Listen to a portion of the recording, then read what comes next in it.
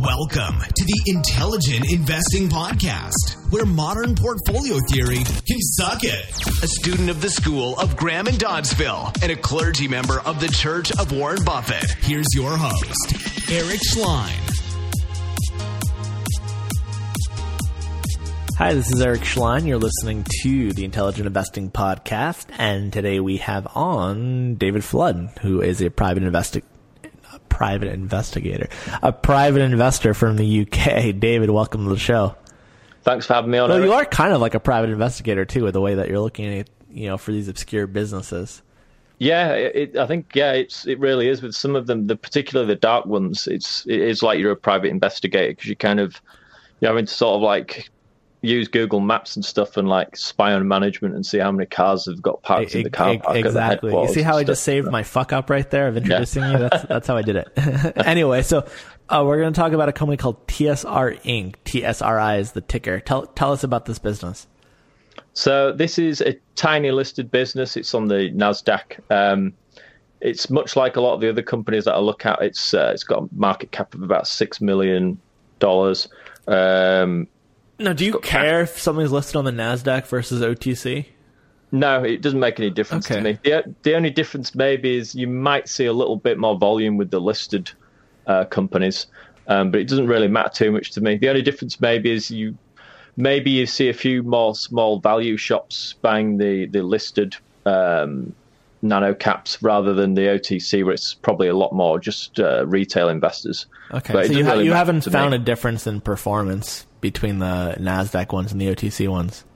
No, only really maybe with the dark pink sheets, just because some people are a bit wary of those companies. But then often that you do better with the dark pink sheets, as you're saying?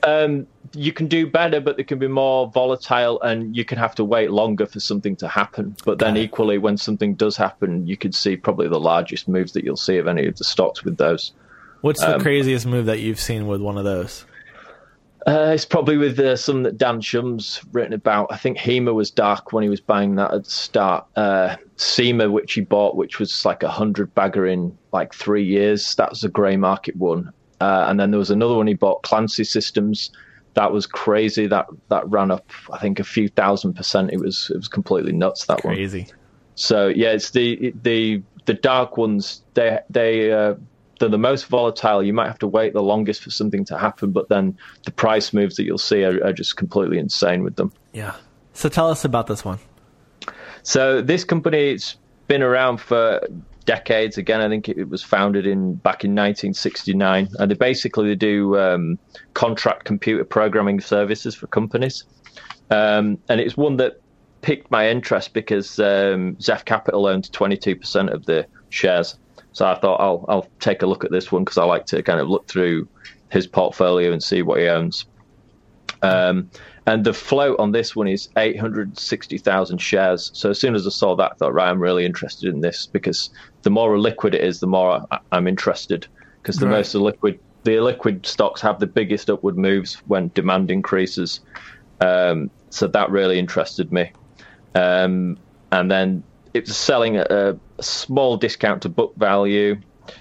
It's got 2.7 million in cash.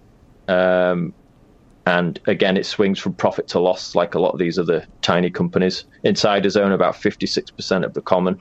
And then it looked like it was sat in a low range on the price chart. So that was kind of enough for me to dive in and buy some shares. Mm. Interesting. And what does this business do? So all they do is they basically provide contract computer programming services for company, and I think they might do a supply of like kind of computer devices as well and various things like that. I'm assuming they've kind of evolved over the years because they started back in like '69. So right, that's what I was wondering if they've moved, they've pivoted into different businesses over the years. Yeah, I think they've kind of evolved a bit over the times because obviously computers weren't really much of a thing back then. Right. It's a relatively new technology. But I think, the main kind of part of the business now is the contract out computer programming services and then other kind of software and computer device supply and stuff. Now, what is this thing where they had a settlement with the company's largest shareholder? Do you know anything about that? I'm not sure. I don't really spend a huge amount of time before I buy an initial position in a company. Okay, yeah. There was a PR from April 13th, so just about a week ago. Oh, right. Okay, I've not. And they seen said so there was a net loss for the quarter, and then they said during the this is kind of big news. It seems like any news seems to be big news with these businesses. During the quarter, 5 members of the board resigned in accordance with the settlement agreement entered into August 2019. The new board is I wonder if this is the same guy, consisting of Tim Erickson. Oh, right. I know Tim, I think I know. I'm assuming it's the same Tim Erickson, Robert Fitzgerald, and myself. This is a guy named Bradley Turpak, chairman. Oh, yeah. You know who that is? I don't know who he is, no. Okay. We are, and myself have been working diligently to improve the company. We are committed to working with and for shareholders rather than spending money to fight against them. As part of that, we have implemented a number of changes, including appointing Thomas Salerno, CEO, and settling the matter with the company's largest investor. Oh, right. Cool. Yeah. So you didn't even know that, huh? I didn't even know that, no. I mean, as I say, a lot of these companies, I'm just kind of like looking at the long-range price chart and the balance sheet, a few of the things like the share count, the market cap, and then if everything kind of lines up, I'll buy an initial position. Once I've bought an initial position, then I kind of start to follow the company a lot more. I find if I don't own shares in the company, I'm less likely to follow it. But once I've bought some shares, then I'll start to kind of dig into the company a bit more and start reading like through big the news, filing. Right? That seems like relevant news. Right that is there. Great news, yeah. Interesting. Cool. And anything else about TSR? Not much to report other than what we've talked about. Did. Okay, cool. Well, David, it was a pleasure having you on. Thanks for having me on, Eric. You got it. All right, take care. Thank you for listening to the Intelligent Investing Podcast with Eric Schlein. If you'd like to connect with Eric for questions, comments, feedback, ideas, or to inquire about being on the show, please contact Eric at intelligentinvesting@gmail.com. So, in the words of Charlie Munger, I have nothing to add.